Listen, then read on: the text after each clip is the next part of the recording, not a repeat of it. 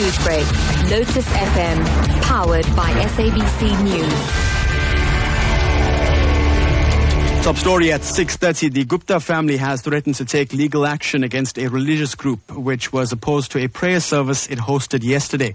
Now, last week, the Gujarati network of South Africa called on its members to boycott the event that the family had planned. Now, the Johannesburg Against Injustice group said that the event teaches people not to be greedy, which is contradictory to what the Guptas stand for. Now, the event is scheduled to take place in 8 days.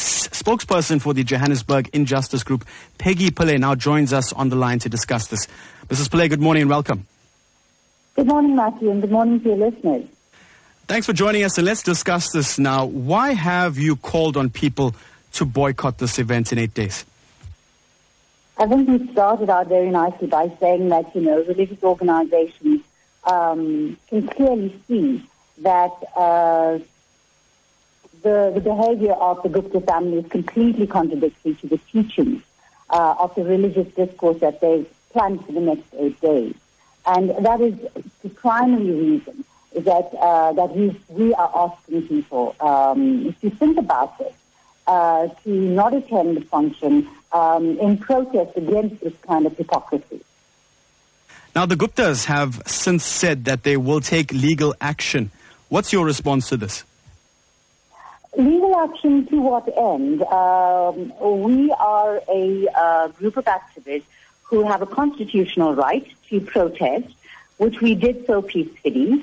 And I don't see any reason or any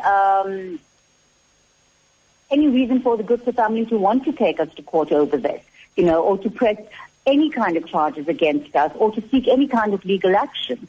In fact, after the episode of yesterday, or the day before, I would imagine that the only organizations that have any recourse to the court are going to be organizations like the Gujarati network and Johannesburg Against Injustice for the kind of violence that was perpetrated against us.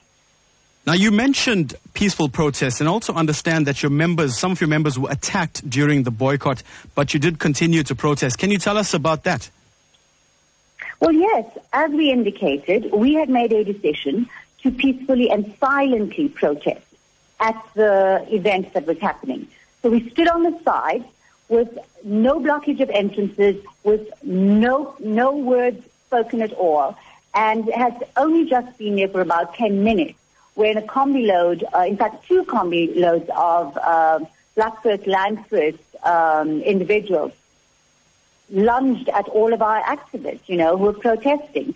They manhandled women, they pulled out posters, they ripped up the placards that were being held, they swore at people, they attacked one of our white youth members, they tried to grab hold of his camera, they insulted him in the most derogatory, racist kind of way. They hurled accusations at all of us who were standing there. I'm not sure where these people get their information from, but I can guarantee you this, that despite all of the violence, we will continue to do what we're doing, and we'll continue to stand up for what we believe in. Black First, Land First needs to really start getting some evidence to back up what they say. Well, that is where we'll have to leave it. Mrs. Pillay, thank you so much for joining us. Thank you. Bye-bye. That was spokesperson for Johannesburg Injustice Group, Peggy Pillay, joining us on the line. You're listening to Newsbreak on Lotus FM.